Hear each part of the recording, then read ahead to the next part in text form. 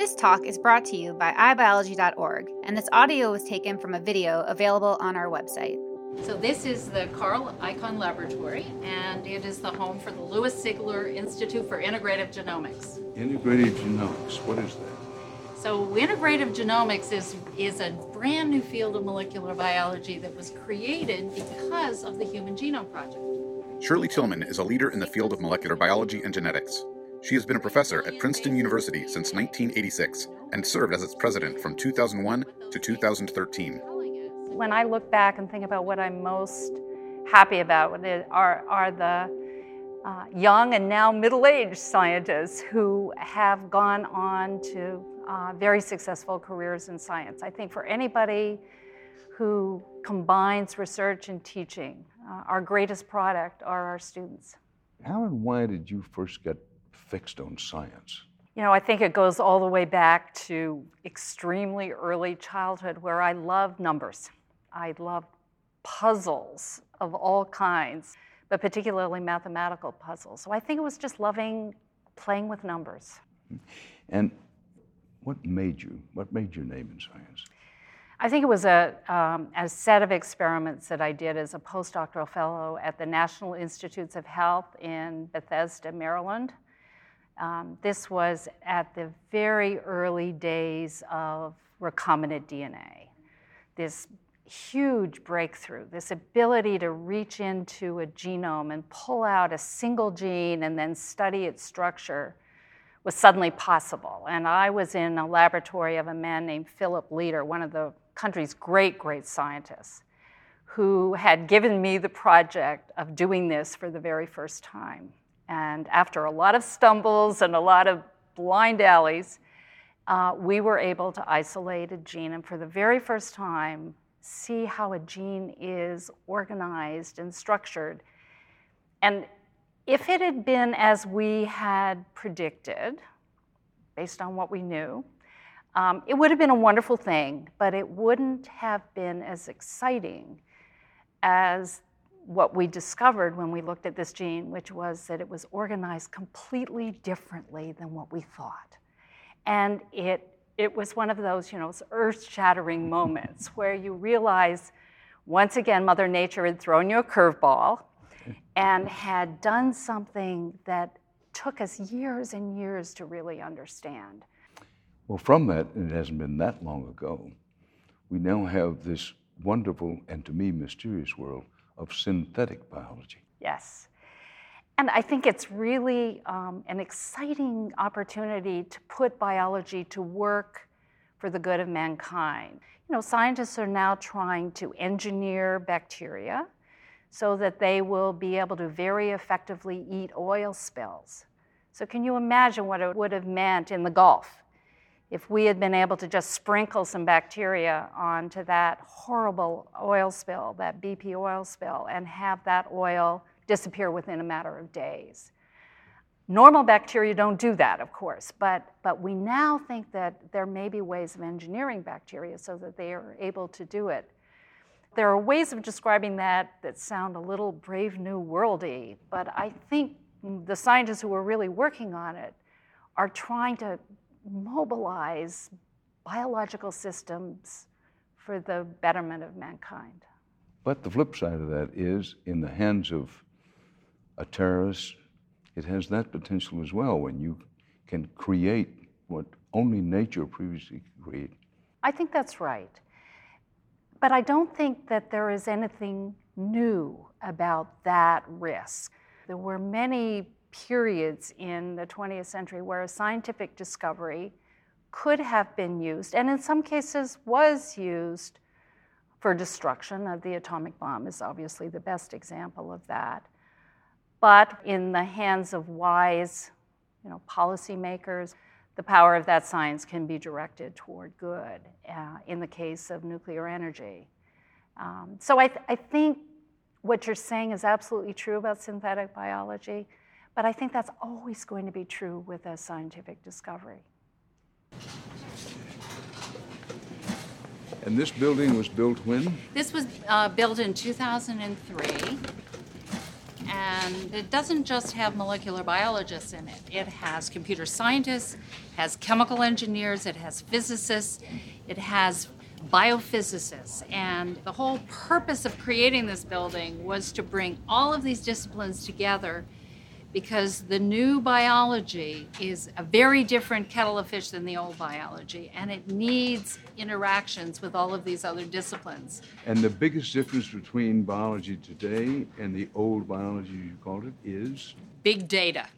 Big data. Big data. So what the Genome Sounds Project... like a mafia boss or something. I know, it sounds slightly daunting, but it sort of this change where we can create more data than we can actually analyze at any given time. And so a lot of what goes on in this building is both generating the data, but then we have a whole nother group of people who are trying to figure out better ways to extract new knowledge out of the data. It's a sea change in biology.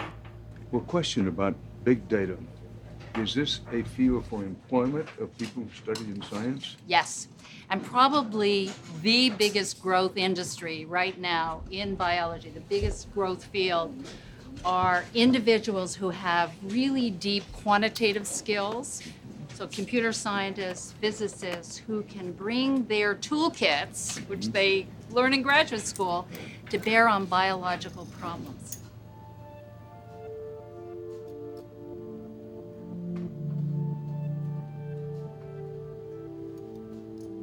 It's popularly believed in many parts of the country that we're producing all kinds of first-rate scientists who are going to be set up for life in a pretty good job. What's wrong with that picture?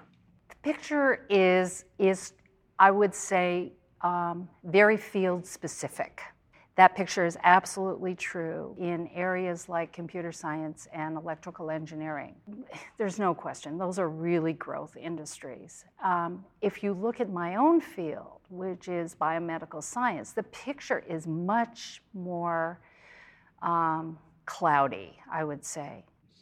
Well, does or does not the United States have a shortage of scientists? In biomedical science, I think the answer is clearly no. We do not have a shortage. And in fact, I think you could make a pretty compelling argument right now that we are training more than we need to do the kinds of jobs that we're training them to do. And so I think one of the big debates in the field right now is whether we need to be changing the nature of our graduate education in biomedical science so that we are better preparing those students for the real jobs that are out there for PhD. In what other areas of science have we perhaps produced too many PhDs? Physics, chemistry? You know, I'm a great admirer of the physics community itself. And probably 20 years ago, the physics community took a look at the career prospects of its PhD graduates and saw, I think correctly, that they were beginning to overproduce PhDs in physics. What the community did together is it exercised a little birth control. And so it actually reduced the number of students it was producing. And as a consequence, I think there is a reasonable steady state that now exists in physics. And I think it's very healthy for the field. And I think it's something that biomedical science, which has not been able to exercise birth control, ironically, given that it should understand birth control. If you look at chemistry, chemistry has been at steady state for at least 20 years. And by that, it means that it is producing roughly the same number of PhDs every year. And the evidence that those PhDs are finding good, productive jobs, jobs that take advantage of their education, is good. They are producing roughly the right number of PhDs for what the economy can absorb. I thought biomedicine, biotech was going to be the boom industry of the 21st century. And to a certain extent, I think that it has proven to be the case. Its success over the last 50, 60 years has just been extraordinary. 25 years ago, would we have believed that HIV is now a chronic disease? A disease that can be managed. And, this came out of just this very, very successful enterprise. But, and there's an important but here, every year the expectation is that there will be more money, that there will be more jobs, that there will be more students produced. You cannot continue that indefinitely. That at some point you're going to have to be something approximating steady state as opposed to continuous growth. So what are the drivers here? One is the pharmaceutical industry. And the pharmaceutical industry is going through a very difficult patch right now where it is pulling back from doing in-house research. Biotech, which are, those feisty little startups that, start with a great idea, are still being created every day out of the great research universities. Thank heaven, because that's the translation of research that is so important, I think, for the future.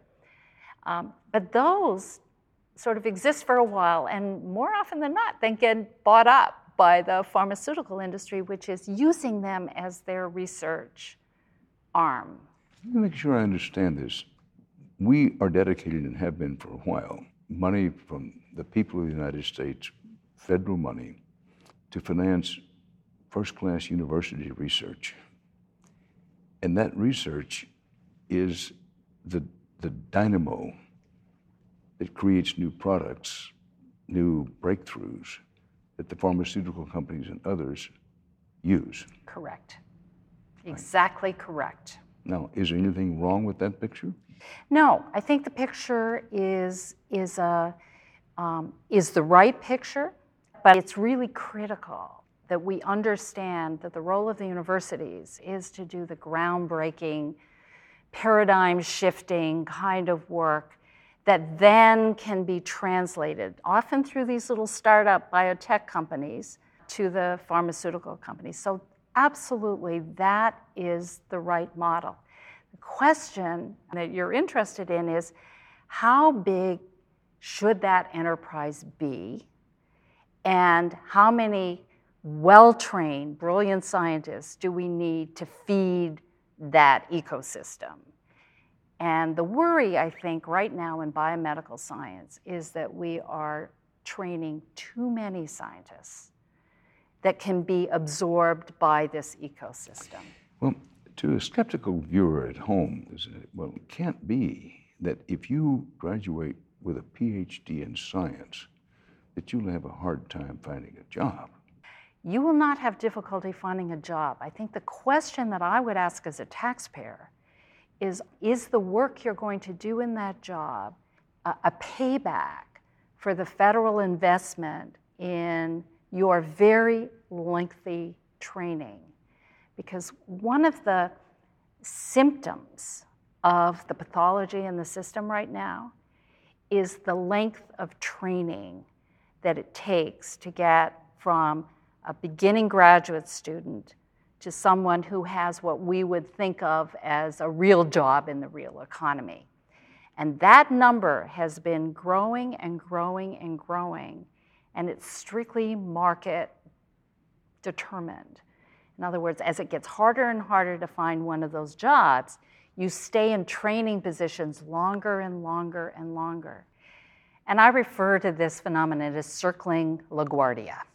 And they're waiting for their turn to land. And in this case, the landing is getting a position either in academia or getting a position in industry or government. But if you add up all of those jobs are smaller in number in terms of turnover than the number of PhDs we're producing. And so you have individuals who are 37, 38, 39 years old, arguably in the prime of their productive lives, earning less than the median income of the United States with a PhD and with years and years of post-PhD training. And a PhD in science, not PhD in science. Not what some would call the soft studies. I get into trouble if I use words like that at a university, so I'm going to avoid that one. But I would understand. Yeah. Well, You've described the system very well. In this system, who loses in the system? You know, I think the system loses. I'm worried because I've spent years trying to talk the best Princeton undergraduates into thinking about going into science and to going to graduate school. And what I've seen over the last 25 years since I've been here is that that conversation is getting tougher and tougher and tougher, because these are smart young men and women. And they take a look at circling LaGuardia and they say, do I really want to be 38, 39 years old, still in this training position, earning a wage that will make it very difficult for me to, begin a middle-class life? I'm going to medical school, thank you very much, or I'm going off to Wall Street, or I'm going to go do something else. And if we're not attracting those students into biomedical science, and those were the students who were going into biomedical science in my generation, I think the enterprise itself is going to suffer in the long term. And what happens to the country? What happens to our world leadership in science? I think that we are at risk, because all you have to do is look at what is happening in the rest of the world. And I think particularly in Asia, but not exclusively in Asia, they're the best and the brightest are going into science and are seeing careers in science as one of the real mechanisms for social mobility in those countries. And I think that the center of gravity of sort of scientific innovation, creativity, is going to move offshore if we are not paying close attention to this question. So here you have individuals who have dedicated their life to discovery, to doing as good science as they want to do it. Believe me, they are not doing it for the money. They are doing it because they love it. And they are seeing their funding being threatened and beginning to decline. And so, of course, they are loath to give up an aspect of the system that has helped them do this great science that, frankly, I think is beginning to be exploitative of these young scientists that we're training. Now, in 1998, you led this national panel looking at this problem. And last year, you chaired another study panel for NIH. What did you find in those studies that made you so concerned?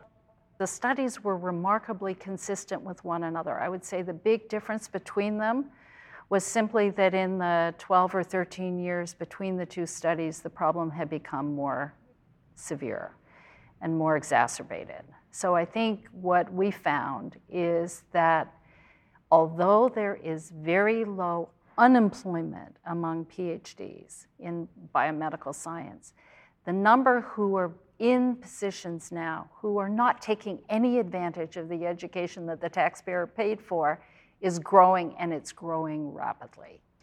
Well, and you made the studies twice. What has NIH done? Francis Collins, who is the director of the National Institutes of Health, has taken our recommendations, I think, very seriously, including increasing the stipends for postdoctoral fellows who are supported by federal dollars so that they will become more expensive, but it will also mean that they are being compensated, not yet where I think fairness would suggest they should be compensated, but at least better than they have been in the past. Another really important recommendation that I think came out of our committee was to begin to think about the training path as a leaky pipeline, in the sense that instead of having every single graduate student do 5 or 6 years of PhD, then another 5 or 6 or 7 or 8 years of a postdoc, begin sort of creating off-ramps. Not off-ramps that are unsuccessful, off-ramps that are actually successful. So encouraging recent PhDs to think about things to do other than to go on and be a postdoc. To think about science journalism. It's not going to be a big pool, as you know. We don't have many good science journalists left in this country, but boy, could we use some, right? Exactly. Yeah, and sort of creating training opportunities for these well-trained scientists to use their science, but for things other than to continue down that path toward the smaller and smaller number of jobs that are at the end of that path. To that person in the living room might be saying, well, this is all mildly interesting, but I don't see how it affects me. I don't see how it affects my future. Here's how I think it affects your future. If you looked at where did the growth in the American economy that characterized the second half of the 20th century, where did that growth come from? Estimates are anywhere from 50 to 70% of the growth in the American economy in the second half of the 20th century came from investments in science and engineering. And so if you think about the great companies that have been created, that have led to an expansion of the workforce, those started with federal investments in science. And I think that is a model that we give up at our peril. As challenging as the health problems have been in the last century, infectious disease, where vaccines and antibiotics have really changed the whole landscape of infectious disease. We're going to have some pretty big ones in the 21st century, including the consequence of being a much older population. And the issues are deep and profound and are going to have big economic impacts. And I think our biomedical enterprise is well positioned as any to begin to make the same impact on the 21st century that it made on the 20th century. Visit us at iBiology.org for more free talks from the world's top scientists. This talk was brought to you with support from the National Science Foundation, the National Institute of General Medical Sciences, and the Lasker Foundation.